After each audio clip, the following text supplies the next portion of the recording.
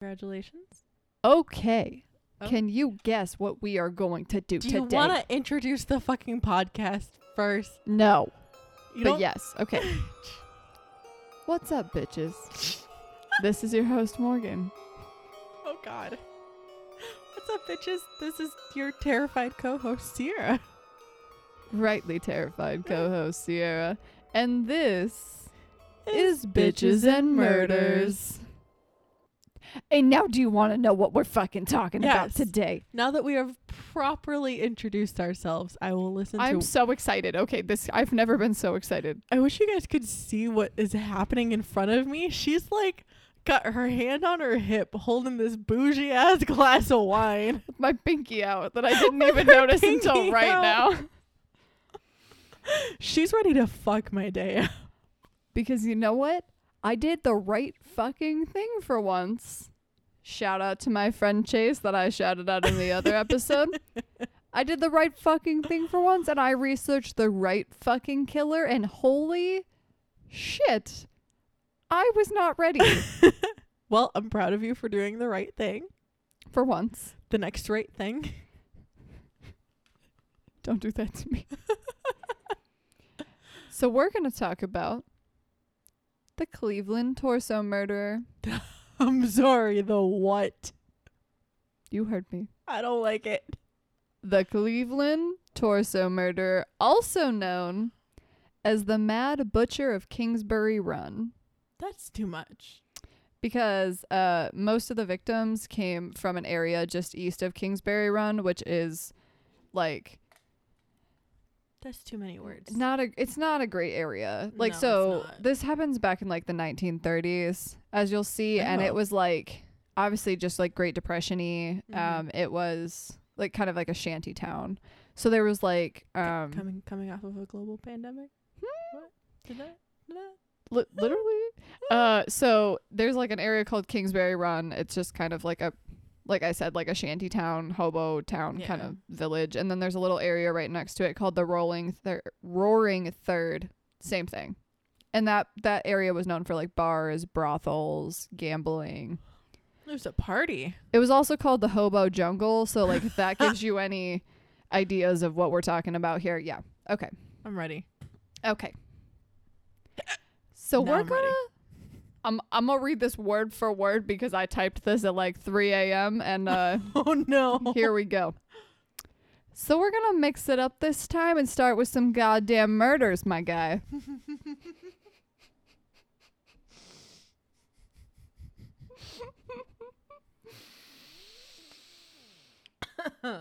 All of that was typed, including my guy. My guy. Oh no. All right, let's do it. Murders. Murder. I don't know why I went Scottish there, but here I am. Murder. The official number of murders is ranked at 12, but it's thought that there could be closer to 20 or more victims instead.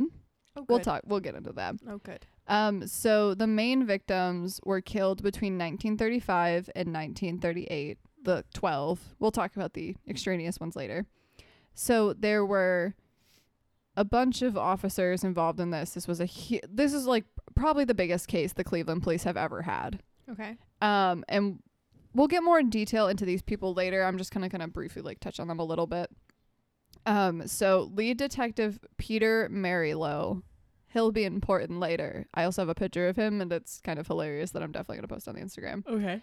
And he thinks that there are 13 plus more victims throughout other parts of Cleveland, Youngstown, and Pittsburgh, Pennsylvania, that were found between 1920 and 1950. But obviously at this point, we'll probably never know. Like, this was, obviously quite a while ago. Yeah. And then, yeah, we'll talk about that later. That was almost 100. That was almost 100 years ago. I know, it really hurts me, honestly. I don't like thinking about it. I just try to avoid it. So the victims were mostly drifters who remained unidentified. Actually, only 3 out of the for sure known 12 victims were ever identified. Victims 2, 3, and 8. That's a bummer. All of them seemed to be lower class individuals, like I said, and it made sense given this was like Depression era and these people were from shanty towns. Yeah. Also, we're going to talk about like another part of the shanty town is called Cleveland Flats. So if you hear me say that, it's just another shanty town. Okay. Basically, all these are just shanty towns. Can I just accept that the entirety of Cleveland is a shanty town? Yeah, basically, Okay. especially in the fucking 1930s. And then I literally wrote, and they were known as working poor. And then in parentheses, I wrote, sound fucking familiar to now, LMAO. I am a whole trash bag, and just the tone in which you said that, my brain was like, and they were roommates. Why did you wait until I chugged wine I to say didn't that? see what you were doing. I'm sorry. Oh my god, it almost came out my nose. I wasn't ready. I'm sorry. Okay. We're gonna briefly touch a little. Actually, you know what? I briefly touched on kind of what happened to them, but I go way more into detail later, so I don't think I'm gonna let you know what happened to them yet. Oh no. So we're just gonna skip ahead a little bit. Okay. Skipping ahead. Anyways, so before I get into it, the police really didn't fuck this one up, honestly. It was like the 1930s, very limited resources. Yeah. Forensic science was barely a thing. So like obviously most of the evidence and information has been lost forever. For clarity, like DNA evidence wasn't reliable until the 1980s, and the FBI didn't even use DNA evidence until 1998. And obviously this is the 1930s. Another major complication in identifying the bodies or the extent of the torture was that most of the heads were never found. Sorry. What did you just say to me? We'll get to that. And obviously fingerprinting No, wasn't really We're not going to useful. gloss over that like you didn't just say what you just said. Oh, I skipped the 3 paragraphs that I skipped ahead were all about that, but we're going to get way more into detail later, so I'm just going to wait till then. Their heads were never discovered? Well, he ain't called the torso and head murderer, is he? I don't know what noise that was. that was my body just rejecting everything you just said to me. I need to go refill my wine. All right, I have my wine and I've gone potty and I have nuggets. I have a blankie. Let's fucking go. Okay. And so also with identifying the bodies, fingerprinting wasn't super useful. Some of it was because of decomposition, and also just fingerprinting wasn't widely used. For fun facts on fingerprinting and why it wasn't widely used. Fingerprinting was created in 1892, which was way earlier than I thought. Yeah. By Juan Vucetic. I said that wrong, but he's an Argentine chief police officer. And he used it to solve the case of Francisca Rojas, who was found in a house with her and her 2 sons, and they all had their throats cut. Oh, good. But the major fingerprinting database, AFIS, that we use today, wasn't created until the early 1980s.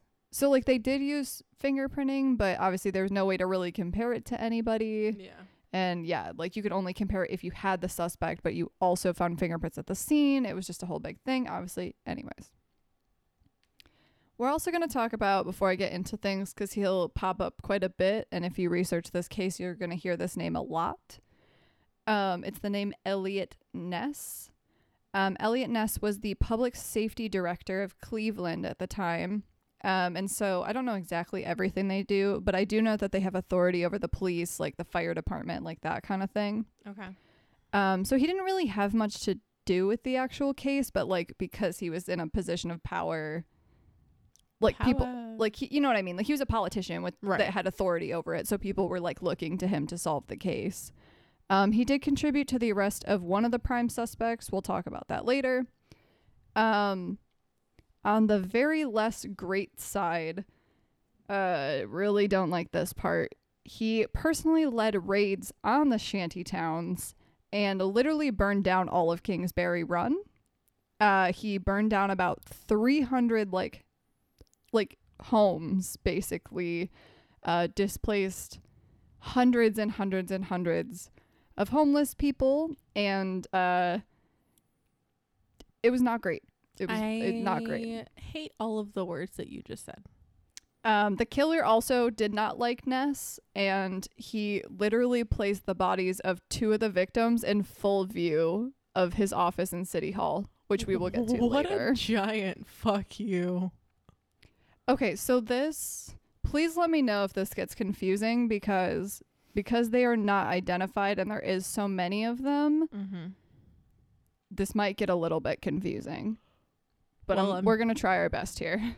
Drinking red wine with fucking that's been aged in a whiskey barrel, so I don't know how much help I'm going to be, but I'll try. We'll try it. I'll okay. try. So I'm first going to tell you the victims in order of discovery. Okay. And then later I made a short list of them in order of actual killing time. So if you would prefer to hear them in order of actual killing time, we'll get to that later. Anyways, so order of discovery. This is when the bodies were found, obviously. The first one, my man Edward Andrassy, which I just showed you a picture of him, and that man was fine. He was so handsome. It's a real bummer that, he was brutally murdered. Yeah, I will post a picture of him on the Instagram, but he was very handsome. Incredibly handsome. He was a looker. Woo. Okay. So, September 23rd, 1935, he was found near East 49th and Praha Ave. Interesting choice of names. That's a choice.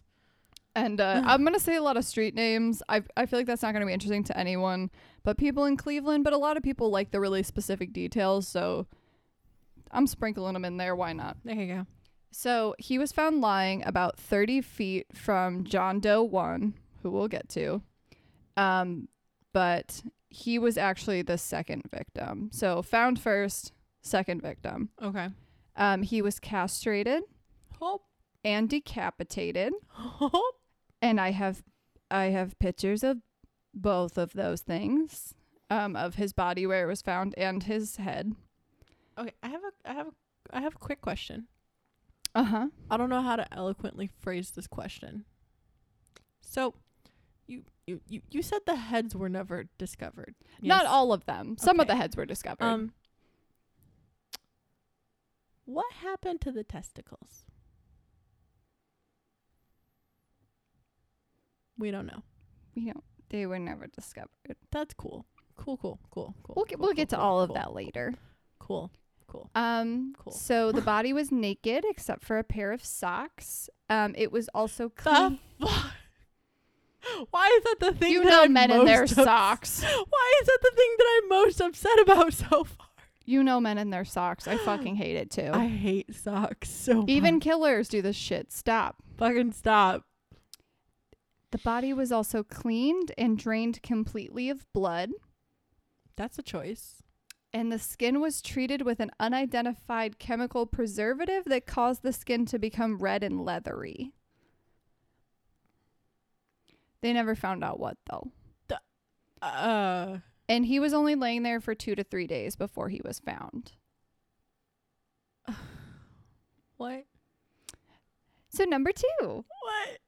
Number 2 is John Doe 1. Okay. He was found September 23rd of 1935 in the same place. Mm-hmm. He was never identified, obviously. That's why he's John Doe. He was also castrated and decapitated, but his head was also recovered. His skin had also been treated by the same chemical, and he was estimated to have been there for about 7 to 10 days. But originally they were like, okay, we think it's like 7 to 10 days, and later they changed that to like 3 or 4 weeks. Mm-hmm. So that makes him the first victim. Right. So our third victim was a woman. Her name is Florence Genevieve Polillo. That's the name. And she was a waitress, a barmaid, and a prostitute who lived at East 32nd Street in Carnegie. Yeah, I know that's a weird array of jobs to do all at once, but she dabbled. She dabbled. She dabbles. Jack of all trades. Master of none. Well, I guess we don't know that. I guess she could have been a master of one. Those two. I didn't even mean to make that rhyme, but here we are. January 26th, 1936. She was found. Well, the first part of her was found between 2315 and 2325 East 20th Street in downtown Cleveland outside the Hart Manufacturing Building. The fuck did you just say to me? Half of the body was wrapped in newspaper and packed into 2 separate half-bushel baskets. February 7th of 1936. You're just glossing over things like you didn't just say what you just said. But don't you want to know when they found the rest of her body? Sure. They found it at 1419 Orange Ave and in like a vacant lot. Her body had been dismembered, obviously. And the head was never recovered. She was estimated to have been there 2 to 4 days-ish, and she was the 3rd victim. And also this one was weird because he waited till the body went into rigor mortis before he dismembered it. And we'll see later on that was not always the case. A lot of these people did not get that lucky. Oh, good. So we're on to the 4th body found, who was John Doe 2, also known as the Tattooed Man. Oh, okay. He's my favorite. So he was found June 5th of 1936 at Morgan Run near East 55th Street. And no, I don't just like him because he was found at my name. I was just about to make that joke. So 2 young boys found the head of a white male wrapped in a pair of trousers. I don't like that. And he had been decapitated while still alive. No, I don't like that. He was estimated to have been there about 2 days before being discovered. The next day, the body of a 20-something-year-old man that belonged to the head was found in front of the Nickel Plate Railroad Police Building. Jesus. It had also been cleaned and drained completely of blood, though this one was not dismembered. I'm pretty sure it was like the only corpse that wasn't dismembered. He was actually the 5th victim, though he was the 4th body found. That's why I said this gets kind of like confusing. So he was estimated between like 23 years old. He was white, had reddish brown hair, brown eyes. He was about 5'10", and he was pretty slim. He only weighed like 165 pounds. His underwear were marked with the initials JD, but unfortunately they never found out who he was. He was called the Tattooed Man because he had 6 tattoos on his body, and I know every single one of them and their locations. Of course you do. So he had the word Cupid tattooed on his right ankle. He had a butterfly on his left shoulder. Don't like that. He had the head of a comic book character called Jigs on his left ankle. He's like a walking shitpost. I love it. Yeah. He had a bird and band, and then the names Helen and Paul on the inside of his left forearm. The outside of his right forearm was a heart and an anchor in red and blue. And then the inside of his right forearm was a flag and the initials WCG. So the fact that no one could identify this man with such specific tattoos kind of blows my mind, honestly. Honestly, though. I also have pictures of him as well. I'm about to get like, hi, my name is Sierra Monahan, like tattooed somewhere. Honestly, maybe you should. You never know what might happen. That doesn't... I thought I was the police. good because I have like identifiable tattoos, but like apparently I'm not good. You know, I've always thought people getting their own names tattooed on them is dumb, but now it makes sense. I get it. You're just waiting to get murdered. Now I get it. You're just trying to do the police a favor. I should get it at like the bottom of my foot, like the Toy Story, like Andy's boot, just like. Oh God, I can't imagine how bad that would hurt to get done though. I feel like you probably couldn't walk for like a couple weeks. Yeah. No, I take that back. Oh. Okay, let's talk about the 5th victim. Okay. Well, not the 5th victim, but the 5th found victim, who is John Doe 3. July 22nd, 1936, in the Big Creek area of Brooklyn, which is west of Cleveland, Okay. a teenage girl came across the decapitated body of a 40-ish-year-old white male while she was walking through the woods near Clinton Road and Big Creek. He had been dismembered while still alive. His head was recovered nearby, as well as bloody clothing.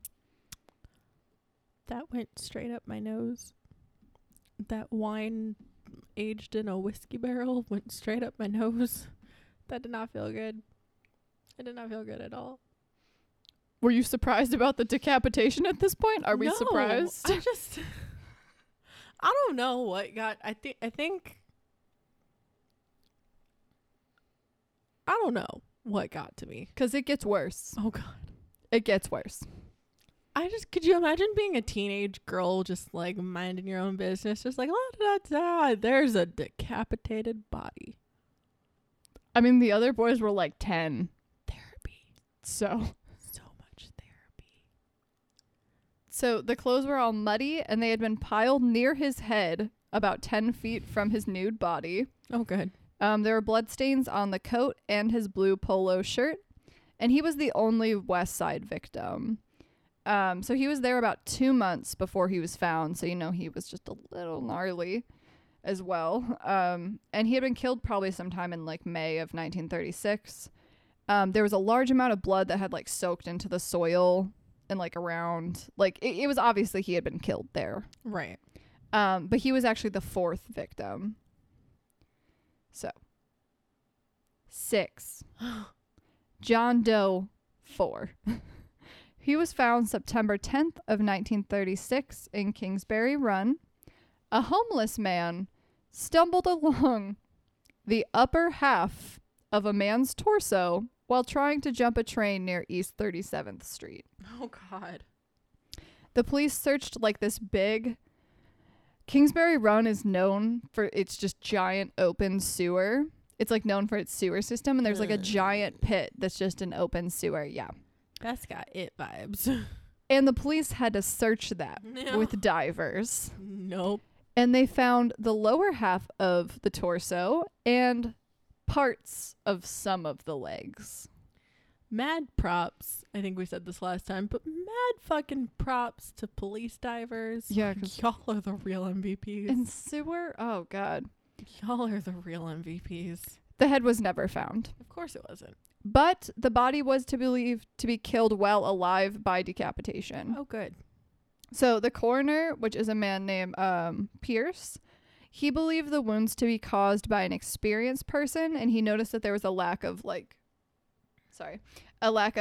hesitation marks. So you just fucking went for it. Yeah, and I mean also if you think about it, this is like his 6th victim, Right. so like, he's probably getting used to it at this point. So he was there about 2 days before he was found, and he actually was the 7th victim. Sorry, not the 6th. 6th found, 7th victim. I hate this.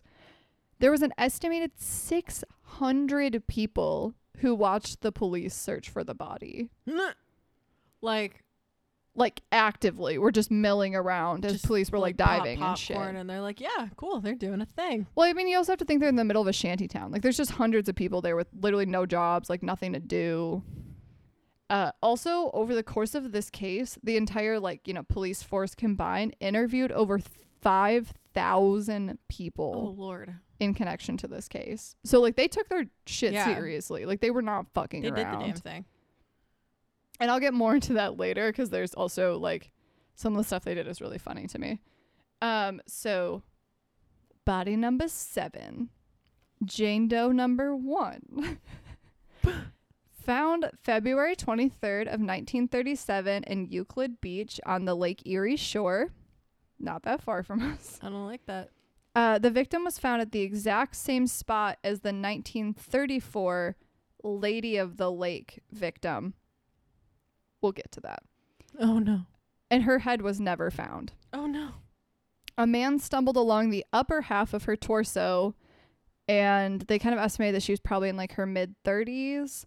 And then the lower half of her torso washed up 3 months later around East 30th Street. She was there 3 to 4 days before being found, and she was the 8th victim. But she had not been decapitated before death. So, like, her decapitation was actually post-mortem for once. I think there was, like, only one other person that was like that.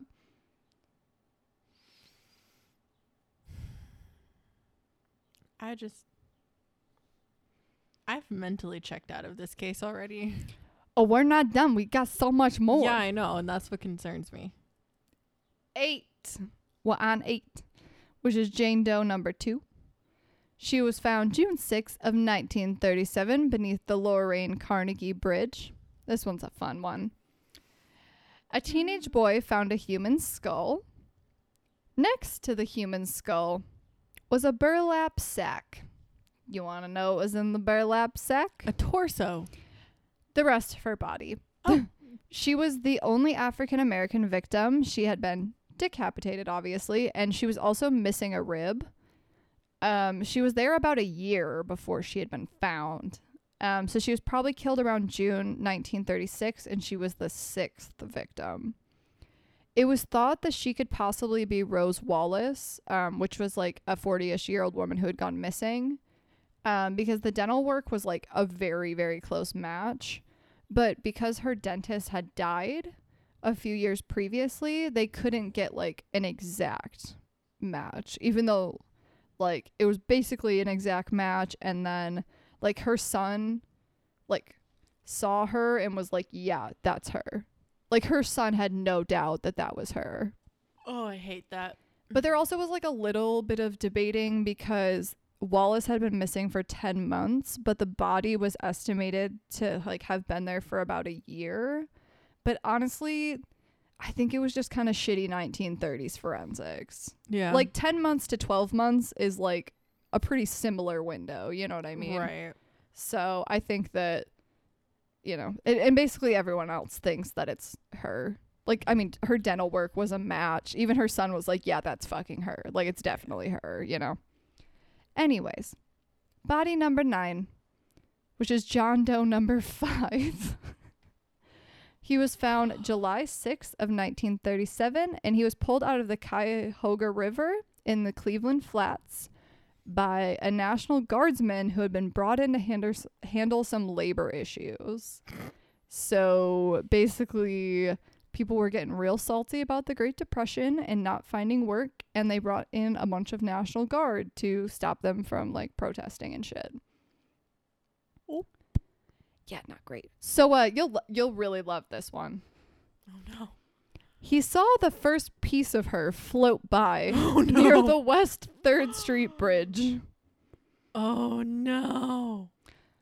Over the next couple of days, they found the rest of the bits of the body, but never the head. The abdomen had been gutted, and the heart had been ripped out, which seemed to indicate that the killer was increasing his level of violence. Why? He was there, he was there about 2 to 3 days before being found and was the 9th victim, and he was estimated to be in his mid to late 30s, but obviously was never identified. We're almost there.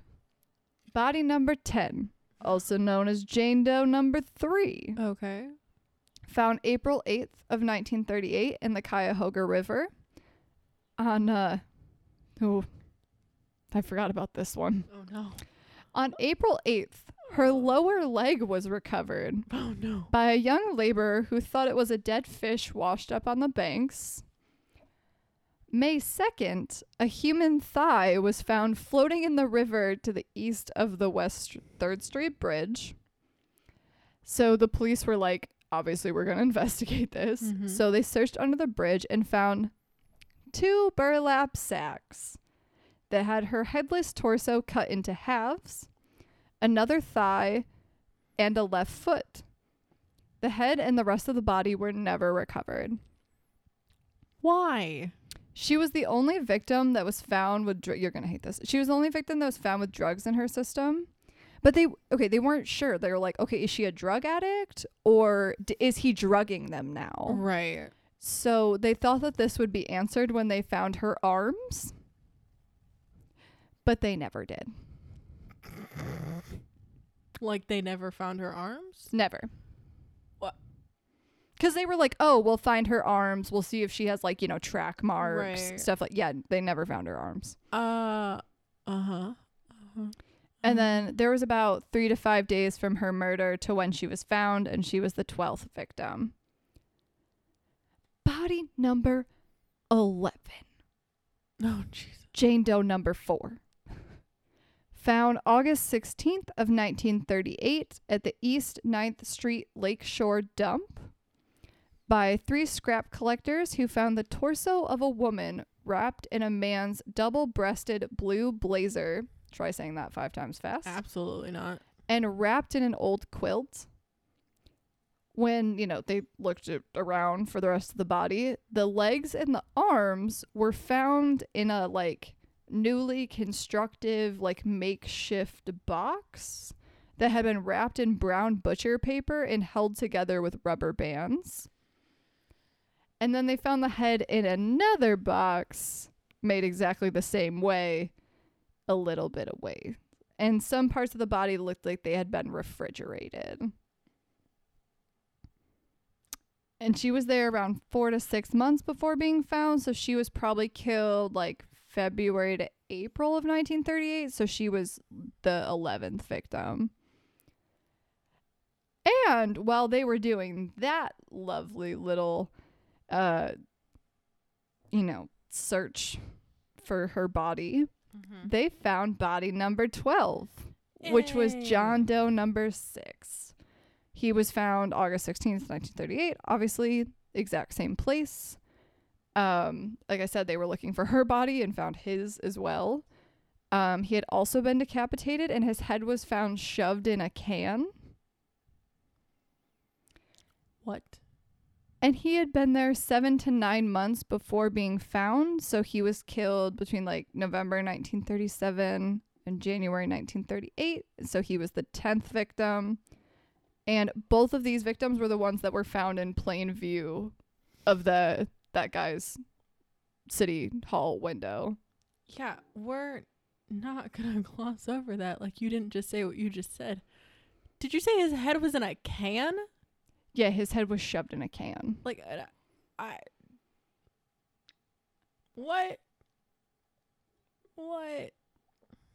They didn't specify what kind of can, so the level of gruesomeness of that could vary. But I hate it regardless of what kind of can it was, to be honest. I'm trying to picture that, and I'm like, I hate it. I just hate it. We have so much more to go, but all of the murdery stuff is out of the way. But now you can be ready to be mad. Oh, no. Okay. Okay, so real quick, like I said, I'm going to just read off real fast the people in order of when they were actually murdered, since I did them in order of when they were found. So, yeah. But I'm obviously not going to repeat all the details. Okay. So the first murder was John Doe 1, then Edward Andrassy, Florence Polillo, John Doe 3, John Doe 2, Jane Doe 2, John Doe 4, Jane Doe 1, John Doe 5, John Doe 6, Jane Doe 4, and then Jane Doe 3. And like I said, it's very confusing. No, I got it. Yeah. It's a lot of... Anyways, and also if anyone cares and is nearby and wants to leave condolences, Edward Andrassy was buried in St. Mary's Cemetery in Cleveland. Florence Polillo was buried in Pennsylvania, but I couldn't find the cemetery. John Doe's 1, 2, 4, the Lady of the Lake, and Jane Doe 1 were all buried in the Pottersfield section of Highland Park Cemetery in Highland Park in Cuyahoga County. So that's kind of cool. Okay, so now we're also going to talk about... I lied, we're not done with murder, sorry. I forgot that there was other victims as well. So, we're going to talk about those. But there's only 3 of those. Okay. So, well, there's a lot more than 3, but we're only going to talk about 3. It's fine. So there was the Lady of the Lake that I keep referring to. She was found near Euclid Beach on the Lake Erie shore on September 5th of 1934. And a lot of people consider her, everyone thinks she was the first victim, but because they already have like a first victim, people consider her like victim 0. Okay. So only the lower portion of her torso and her upper legs were found. Her thighs were attached, but her legs had been amputated at the knees. Yeah, why? And then a few other random body parts were found when they searched the lake. And she had also been treated with a chemical preservative that was found to like turn the skin like red and leathery. And she had been there for around 3 to 4 months, and she was a white woman around like 33 to 37. But she's obviously never been identified. Yeah. And then I literally titled this one John Doe Part a Million. No. So the headless body of a man was found in Newcastle, Pennsylvania in a boxcar on July 1st of 1936. Mm-hmm. 3 other headless victims were found in boxcars near McKees Rocks, Pennsylvania on May 3rd of 1940. And they all literally were killed in like the exact same way. It was like the exact same MO as the Cleveland torso murderer. Okay. They also found more dismembered bodies in the swamps near Newcastle, Pennsylvania between 1921 and 1934, and then again between 1939 and 1942. So kind of like before and after the Cleveland torso murderers. Okay. And these are also referred to as the murder swamp killer, because this area where all these bodies are found is now referred to as the murder swamp, which is kind of hilarious. But people think that they're the same person. Yeah, I mean, that makes sense. So not only were they the exact same MO, but first of all, Newcastle's murder swamp area was like exactly the same as Kingsbury Run. Yeah. Like it was like a shanty town, same time period. You know what I mean? And the 2 areas are actually connected by the Baltimore and Ohio Railroad line, which runs twice a day between those 2 cities. Oh, that's convenient. And so Peter Marylow, the lead detective I mentioned earlier, believed that these were committed by the same person, and he would actually ride the railroad undercover constantly trying to find the killer or any clues. And I have a picture of him dressed like a hobo to go undercover, which is fucking hilarious. He's literally holding a stick with a handkerchief. That's amazing. That sounds like he fucking Pinterest like hobo and just went for it. Yeah, literally. And then the last suspected victim was Robert Robinson, which rude parents. Yeah. Stop.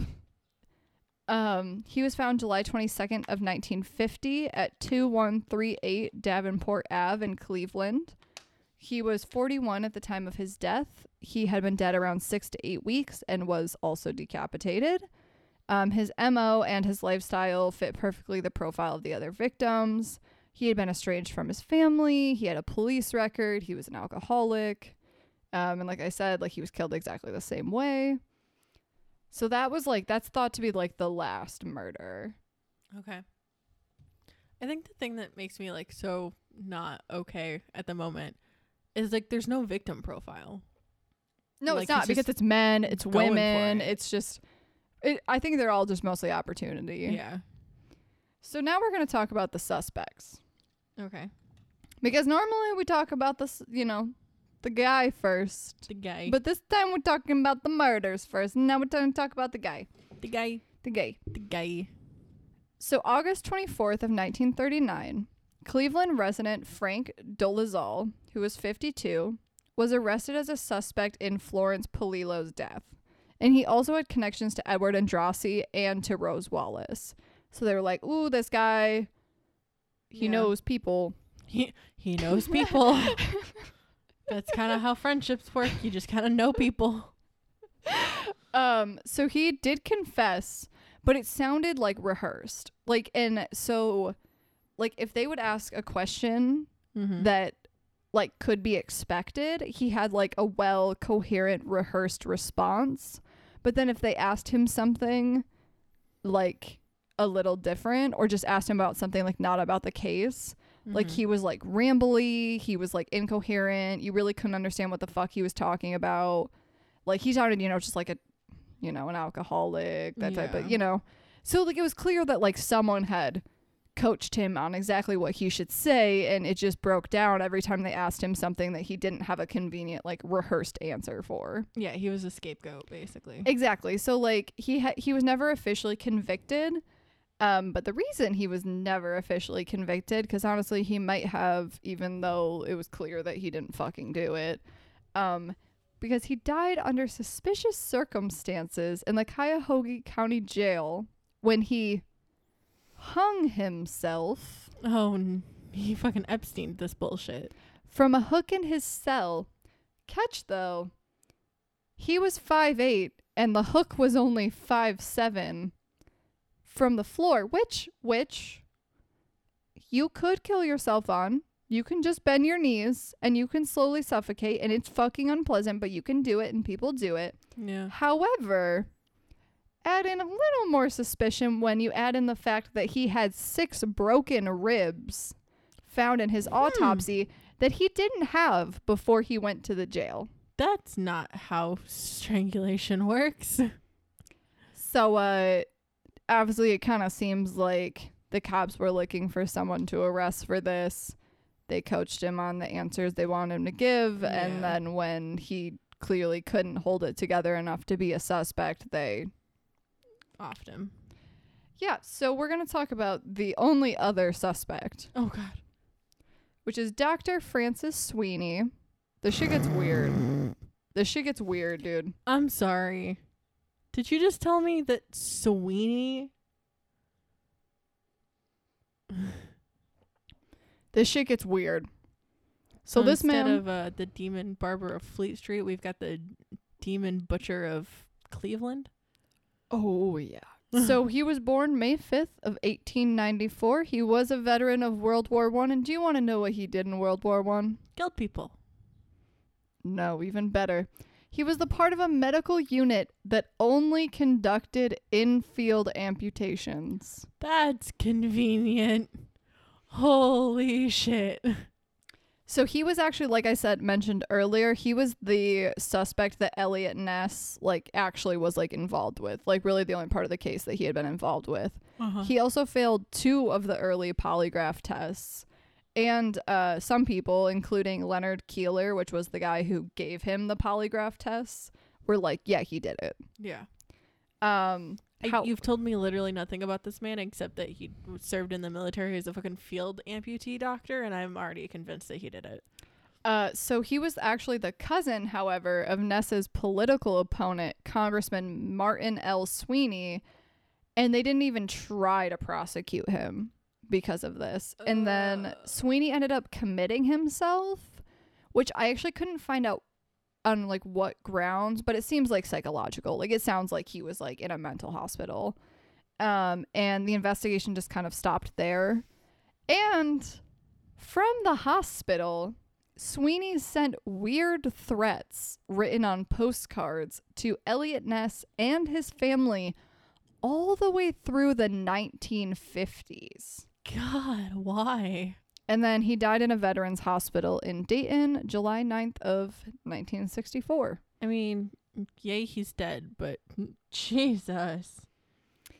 Yeah, so there's a few like other, like, there's like another theory, like in 1997, like they came up with this theory that like maybe there were multiple killers, and because there was like a little bit of discrepancies on the autopsies. So like Arthur J. Pierce, who was the Cuyahoga County coroner, said that the cuts were professional, but then in other cases he said that they seemed amateurish, which honestly makes fucking perfect sense because they would be amateurish before you become a professional. But and then his successor, so like when he stepped down, the guy who was appointed in his place was called this dude named Samuel Gerber, and he was a media whore. Like, this man, like, he was known for like wildly sensationalizing cases to like get attention. So like that just like made everything so like even more fucking confusing. Right. And this is honestly probably I feel like the real reason the theory that there might be multiple killers happened, just because he just kind of fucked everything up, you know? Yeah. And so if you want to, well, that's it. I'll talk about this in a second, but yeah, that's it. There's no Bo.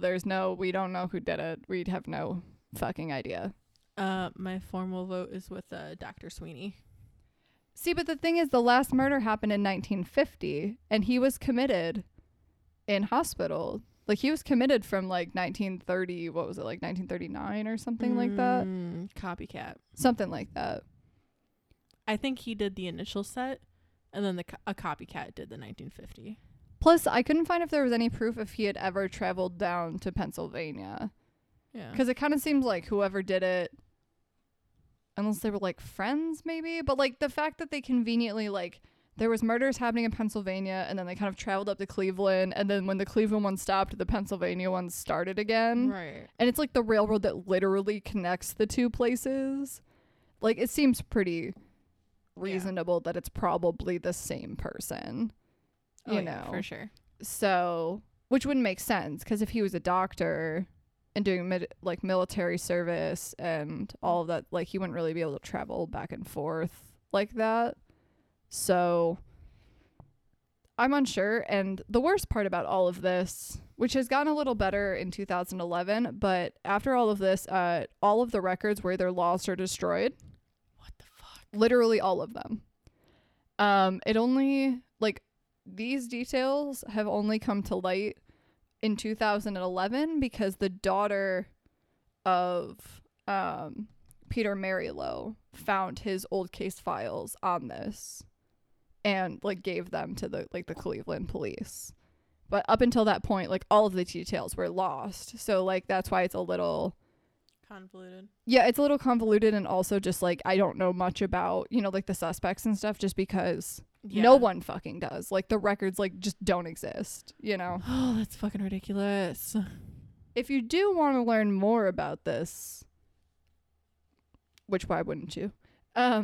The Cleveland Police Museum had, first of all, if you just go there, which I know you can't right now, but when things open up again, if you go there, they have a huge exhibit on this. They have all the death mass of, like, they have 4 of the victims' death mass. They have a bunch of photos.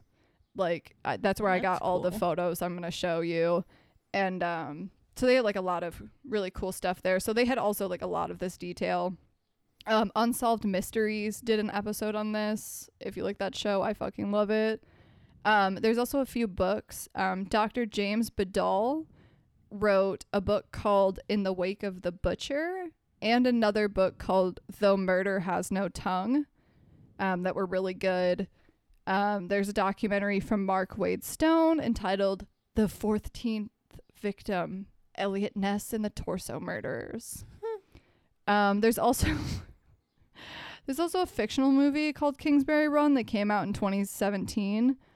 And I watched the trailer and it looked fucking awful and horribly cringy, and it's all fictional. So we're going to watch it. I couldn't force myself to watch it before this. Oh, no. So if any of you watch it, please let me know, because the YouTube trailer was rough. It was rough. So we'll see about that one. Do you see why I was so excited to do this case now? Yeah. Do you feel good? No, I don't. I absolutely do not. I live to ruin your day. I hope you know this. Do. I know. I get way more joy from this than I probably should. Yeah, a little bit. I can't believe I didn't do this one sooner. I'm ashamed of myself. Though honestly, the other Cleveland one was still pretty dope. I'm not mad at that one at all. Yeah, that one was good. So I'm not mad that this happened. What the fuck? What the fuck? I feel like your cases always just make me angry. Yeah, they're never like disturbing. They're just like, you just are really mad. Yeah, I'm just really mad, and then I just give you nightmares for the next 3 weeks. What the fuck? What can I say? I have one talent and it is clearly disturbing people. You really do. So, shout out again to Chase because, Fuck you, Chase. thank you. This was amazing, and I'm so glad you told me about this, and I hope I told you some facts that you didn't already know. I'm just kidding. I love your face, but fuck you. So, you know the deal. Follow us on all the shit. Facebook, Patreon, everything. Twitch, Fuck, my you brain now, just short-circuited. Literally YouTube, literally Yeah. everything that isn't Twitter is Bitches and Murders podcast, And and then Twitter is and Murders. Yeah. We also have a Facebook group called Bitches and Murders podcast group. Yep. And we share memes, shit like that. It's super fun. Join our Patreon because the $10 tier, which is the Rippers and up, you can specifically request a case and we will cover it for you. So do that thing. That thing's awesome. And there's lots of fun content on there as well. And we also opened, Lots of fun content on there as well. I don't know why that came out in a southern accent, but that's where we are now. That's where we are. And you can also shop at our merch store that we just opened. Woo! That's on all our social media as well. Check out our cool shit if you have any suggestions, recommendations, shit you want to see. We love to hear it. Yeah. So do the things and follow us on the things. So stay spooky, but not so spooky that honestly, just any of this. It's just bad. Just stay spooky, but not so spooky that you jam somebody's head into a can. I like that you're stuck on the can. I really am. I think I'm stuck on the I don't know why, but the lady who found the barrels next to the Hart manufacturing building, like, can you imagine just seeing like like the little apple bushel Yeah. barrels, like those? It was like 2 of those, and they were like wrapped in newspaper, so you couldn't tell what was in it. Like, can you imagine just seeing that and being like, oh, like, I wonder who, like, what is this? You know what I mean? Like, who left Yeah. this here? And then open it and there's just a body. chopped up body missing some significant chunks. Like, and I also hate that most of the victims were found by children. Yeah, I don't like that at all. Like, the majority of the victims were found by children. That's a lot of trauma and therapy. That they didn't get because it was the 1930s. Yup. So They grew up to be alcoholics. stay spooky, but not so spooky that you don't get your child therapy after they find dead bodies. I mean, just stay spooky, but not so spooky that you don't have a therapist, period. Everybody needs a therapist. I don't care who you are. You need a therapist. Yeah, you Go see a therapist. Everyone needs a therapist. I don't care how well adjusted you are. Everyone needs a therapist. And I'm not saying that because I am a therapist. I'm saying that because it's true. I would So. very much like to be done now. I think I can arrange that. Keep it spooky.